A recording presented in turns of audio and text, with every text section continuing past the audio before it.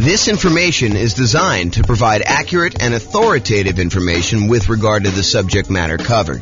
It is offered with the understanding that the presenters are not engaged in rendering legal, accounting, or other professional services. If legal advice or other expert advice is required, the services of a competent professional should be sought. Welcome to the San Mateo Real Estate Investing and Real Estate Financial Planning Podcast. Learn all about investing in real estate in San Mateo, California, with a combination of real estate financial planning and modeling with numbers specific to San Mateo, plus syndicated, more generalized recordings of live and pre-recorded real estate investing classes, not all of them specific to San Mateo. Be sure to stay tuned after the podcast for a message from our sponsors. Well, good morning and welcome everyone. I am your host, James Orr, and today we have a very interesting class. I think this is going to be a short class, but what it's about is covering the non-loan specific, loan comparison, loan cost characteristics of choosing a lender. You know, I think a lot of real estate investors, they might call up 1, 2, 3 lenders and compare rates, compare the cost to get the loan. Although some investors won't. Some investors don't do it that way.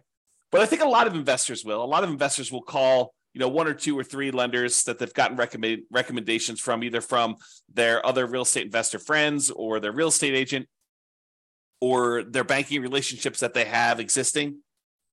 And they will try to get quotes for their lender, and they will compare lenders based on, what interest rate can I get today, and what are the costs associated with getting that loan? Because some of the costs they vary.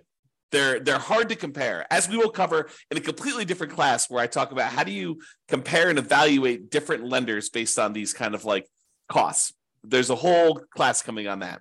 But today it's the opposite of that. It's not the opposite. It's a supplement to that. It is the kind of like non-monetary, non-direct loan comparison attributes for selecting a lender for real estate investors. Because, as you will find out, it's not always exclusively about price. It's not always exclusively about the interest rate. It's not always exclusively about the cost of the lender. There are non-financial selection criteria for choosing a lender to work with as a real estate investor. We'll cover all the financial selection stuff in the class where we talk about how to evaluate mortgages comparing lenders. I'm not going to go over that today because we'll cover that very specifically. But really, this is stuff like, how do you find a good fit for your dream team? How do you find someone who understands and works with your goals, right? So you don't want to go out there and just choose a lender that has the absolute lowest price. If you need help with someone who's going to sit down with you and make a plan with you and help you understand what it's going to take for you to be able to buy 10 properties or 15 properties over the next whatever time period you're doing it. If you're doing Nomad, if you're trying to buy 10 properties, 1 per year, a lender who's going to sit down with you and work through that math and help you understand debt to income. And is this property going to help you get there? Or is it going to really hurt you? Or is it going to limit your ability to buy the next property? Someone who really understands your situation and is willing to assist you as part of your dream team, part of your advisory council. If you think of this as running a real estate investing business, this is sort of like your board of directors, your set of advisors who is assisting you in doing that. So sometimes you'll have 3 lenders that you're considering, and they're all relatively close on price. Maybe they're off by, $500, $1,000, maybe $2,000. And, one of them is just far and away a much better team member. They want to see you be successful. They're like, hey, come on in. Let's go over all your numbers. Let's go over like a plan to get you where you want to be with, the 15 properties or the 20 properties or the 5 properties or 100 doors or whatever it is that you're trying to accomplish. They're on your side. They're part of your team. They want to help you succeed and understand what it's going to take for you to get there financially. You're not just guessing and researching online and trying to figure out what applies to you and what doesn't apply to you. They're an expert in their getting loans and brokering loans, and they're going to assist you in understanding what you need to do that. And maybe they happen to be the cheapest one, but as you'll probably discover, I think this is just how it is, that they will probably not be the cheapest one. They'll be the one that's $1,000 more or $2,000 more. And then you got to decide, are you willing to pay a small premium in order to have a team member who is helping you achieve your overall goal and not just choose the cheapest one? And that's something you need to decide. But it's not always about price. It's not always about being the cheapest one. It's not always being about, the other thing. It's sometimes about the value you're getting for paying this person as part of your team. So I think one of the factors, one of the non-financial, non-monetary reasons for selecting a lender is, are they a good advisor as part of your team helping you achieve your specific goals? Do they have expertise in that? Are they willing to sit down with you? Are they willing to help you? Are they willing to work with you in order to achieve your goals? So that's one factor. Are they a good dream team member? Number two, overlays. So an overlay is an additional criteria, an additional restriction that lenders place on loan products that their company usually sells that is different than the baseline criteria. So for example, for doing a FHA loan, let's say the credit score typically for doing the FHA cuts off at 620. And I don't know that from memory. You'd have to go look it up. But let's say it does. Let's say it cuts off at 620. A single lender can choose to make their company safer, to make sure that the loans that they're underwriting perform a little bit better. They could say, our minimum credit score for doing an FHA loan is not 620. 620 is what FHA will accept, but we are going to require 640. They've added an additional overlay on top of the criteria that FHA has set, and that they're making it a little bit more conservative, a little stricter for you to get that loan. And so it's important for you to understand where certain lenders have applied these overlays, what overlays they have in place. And some lenders really know these, right? They're like, hey, listen, traditionally, if you go straight to FHA or you go to another lender, they're going to say it's 620. For us, it's 640. And they'll tell you up front. Other lenders may not know. They may not understand all of their overlays and where they differ, especially new lenders who haven't been in the industry that long and don't have a wide kind of like swath of experience to be able to say, this is different than where I was in my last company. Because they may be telling somebody, that this is the rule, but the rule is really specific to their own company. It may not be the generic rule for the entire industry, and theirs may be different than what the industry standard is. So dream team member, whether they're going to be a good part of your dream team, and overlays. Another factor, like not specific to the interest rate or cost of getting the loan, that you may want to consider. It's not always about price. And the next one, some people may kind of like poo-poo this away, but personality. If you call up a lender and they make you feel like an idiot, maybe you want to choose another lender, even if they are $500 cheaper or $1,000 cheaper. If they're insulting to you, or they make you feel little, or they kind of like make you feel like you're bothering them, then maybe you choose someone else who doesn't make you feel that way. I think personality is a big factor in do this. And it's sort of related to Dream Team, but I think it's slightly different, right? I think there's a personality component, is this going to be someone who I can communicate with because they are a good fit, they mesh well with my personality, and you might be willing to pay a small premium for that. Okay? So personality is another one. What about accessibility and communication? I had a couple lenders. A client of mine was trying to use, a couple clients of mine were trying to use a lender. And this was during a time when the market was ridiculously hot. We were like getting 20 offers on properties. And so you had to be like very aggressive. And sometimes you're doing things like after work and you're trying to call a lender to get a lender letter so that you could actually submit your offer and be competitive. And you're competing against, I don't know, sometimes 5, 10, sometimes 20 offers on properties. And you really wanted to come across with your best foot forward and kind of be a strong candidate. And so early on in the process with this particular buyer who wanted to use this particular lender, I call up the lender. I say, hey, listen, we're going to be going out looking at properties tonight. Can I get your cell phone in case we're ready to write an offer so I can get a lender letter from you so we can make our offer, make this buyer look as strong as possible and hopefully get their offer accepted. And he's like, no, I will not give you my cell phone. I only work 8 to 5. This was a bank. This was a local bank, but I only work 8 to 5. I don't give out my phone after hours. I said, okay. I appreciate you letting me know that. And he proceeded to use a different lender because this particular guy was not willing to be accessible. And I get it. I mean, as a real estate broker, and if you're a real estate investor and you don't understand this is probably an important thing for you to understand as well. But as a real estate broker, I'll give you another example related to this. So my wife and I were about to celebrate our 26th wedding anniversary, married 26 years at the time. We're married longer than that now. And so we had planned on doing, something fun for our 26th wedding anniversary, kind of go out to dinner and stuff like that. And the client we had been working with to kind of look at several properties called us and said, hey, listen, a property just hit the market. They don't know it's our anniversary, right? They have no idea. They call us up at like 6:00.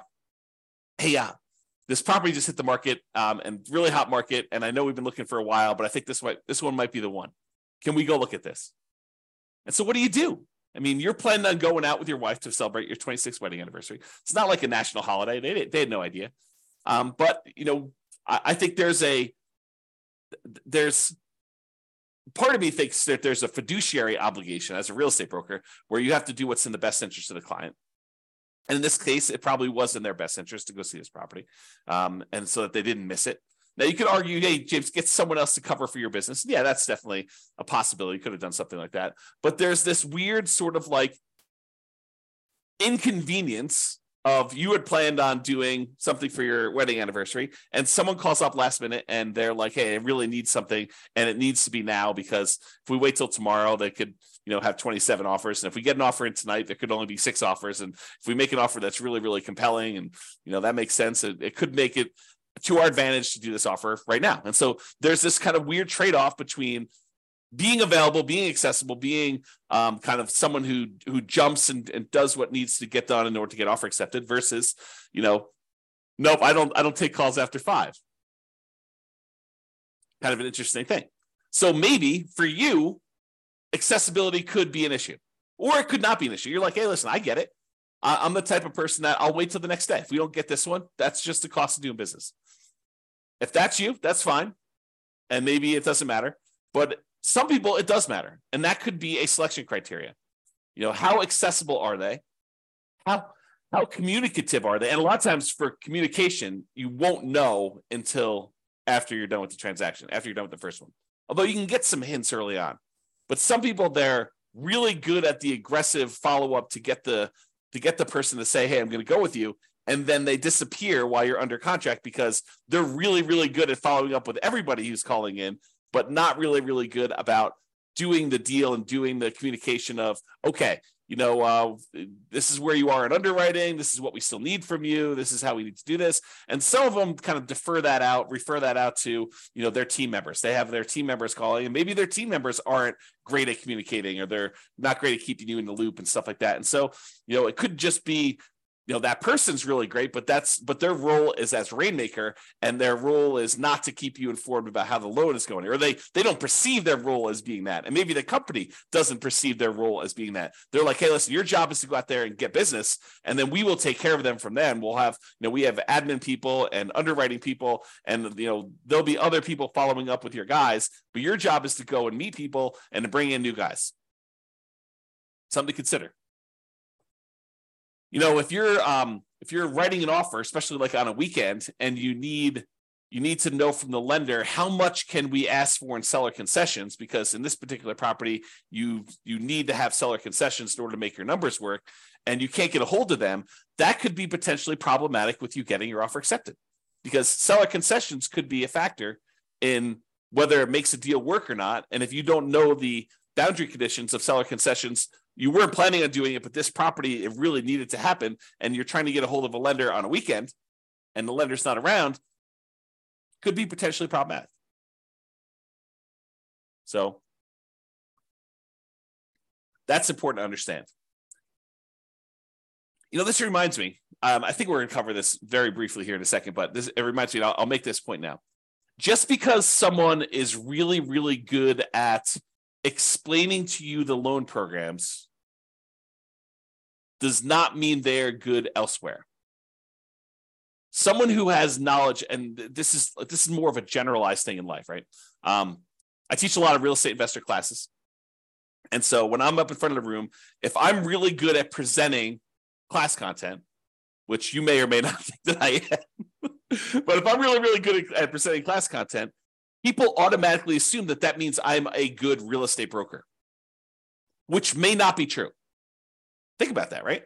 The skill of being a good stand up in front of the room, class teacher, presenter sort of person does not necessarily mean that I am a good fill out a contract, understand contract law, understand showing properties, be able to get you in there, good negotiator, understanding market stats, although market stats might be part of the presentation skill set, or being able to analyze what the market stats mean. Like the skill sets for those different things, they don't necessarily lead A to B.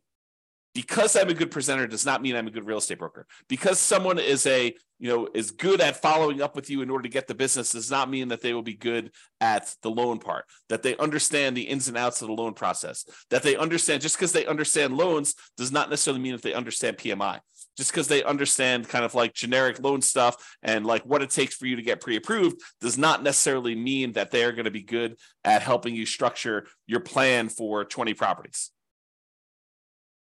I don't mean to scare you away. I'm just trying to point out to you the obvious that one skill in one particular area does not make you skillful in others. Now, they tend to correlate. There is a little bit of a correlation, right? Someone has knowledge about, one aspect of doing loans, they might have a higher probability of having expertise in other parts of loans. But use like a sports analogy. Just because someone is a good three-point shooter doesn't mean that they're necessarily, good at defending or good at layups, or just because someone is good at, getting rebounds does not necessarily mean that they're a good three-point shooter or a free throw shooter, right? The different skills. Think of it that way. Okay. So accessibility, communication, and being available to do stuff. And then I have another point here about going above and beyond. So I had a client once where the lender required a second appraisal late in the game. Not the mortgage broker, but the person that they were brokering the loan to, the actual lender, the one that was going to provide the money. They were actually requiring late in the game a second appraisal. And I think part of it was because the first appraisal, there weren't a lot of really good comps, and they wanted a second opinion on this. And this was a really good client who had bought a lot of properties with me, and this particular lender was trying to make a good impression, and they really wanted future business from this particular person because they suspected, and they were right in suspecting, that this person was going to go on and do multiple loans in the future. And so there was going to be an extra, in this case, $2,000 cost to have this second appraisal done. And the mortgage broker ate that $2,000 cost. They paid it.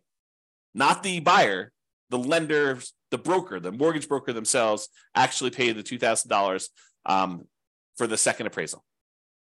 Now, if you're choosing the cheapest option, is the lender going to do that? Probably not. Probably not. Okay. So you probably don't get that with the cheapest lender. So that's something to consider. Now, it is important to understand this. Lender programs vary. Just because one lender you talk to says it can't be done, it doesn't necessarily mean that it can't be done universally. It may mean that they're not aware that it can be done or how to do it, or that there are options for doing it. It just means that that particular lender tells you, no, we can't do this. Different lenders have different loan programs, in case you did not know that. So not every lender has every loan program. Not every lender has certain loan programs that other lenders have. Different lenders look at things differently and may be willing to do something that other lenders won't.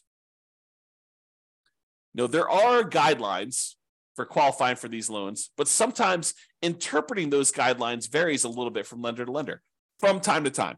There's some that are universally I would say that, like 99.9% of the guys, they're saying, yeah, this is how that goes. But there are occasionally somebody who interprets something differently. And it may be interpreted in your favor, or it may be interpreted not in your favor. And you may be required to go look for another lender, or you may be incentivized to use that lender repeatedly. Different lenders, as I pointed out, have different knowledge levels. Not every lender is an A+ lender. Not every lender is an F- lender. Just like there are good attorneys and bad attorneys, and good real estate agents and bad real estate agents, and good priests and bad priests, and good football players and bad football players, there's a range of skill levels out there, and you should realize that that does apply to lenders. Some of them really know their stuff and are awesome to work with. Some of them are brand new and they're super sincere and they really want to do a good job, but they just don't have the knowledge level yet. And you may be still willing to work with them and just kind of realize that they are new. And they may ultimately be amazing members of your team. Or they may not be. They may be out of the business in 3 months and, you're part of the wake of disaster that was left over, all the carnage from their 3 months in the business, right? You just don't know. So when I talk about lender programs in the future, and when I talk about all the different programs and stuff like that, what I'm talking about is primarily what most lenders will do. There probably are some loans that I'm not covering because I don't know much about them. Just like some lenders don't know about some loan programs. I have blind spots as well. Okay?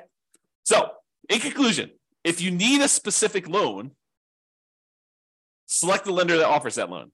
Don't say, oh, my selection criteria is this, but then I only have one lender that's willing to do this particular loan program. You got to go with that lender, right? So I think that trumps a lot of different things. However, if several lenders offer that loan, you'll want to select the lender for your dream team. And comparing interest rates and costs to get the loan, they matter totally. And we're going to cover that in a separate class. It's that important. There's kind of like a separate class of how do you compare loan A to loan B to loan C, especially when they don't all call everything the same. And sometimes they have different interest rates with different costs. And how do you actually do that analysis? So we've got a whole separate class coming on that. But there are other non-financial aspects to considering a lender, and that's what we hopefully covered today to give you some insight as to some other things you'll want to consider. And if you have some other ones, maybe point out to me some ones that you have that might be good there too. That's all I got for you. This has been James Orr. Hope you have a great day. Bye-bye for now. With home prices up, mortgage interest rates up, and rents up, but not quite enough to counteract the higher prices and interest rates.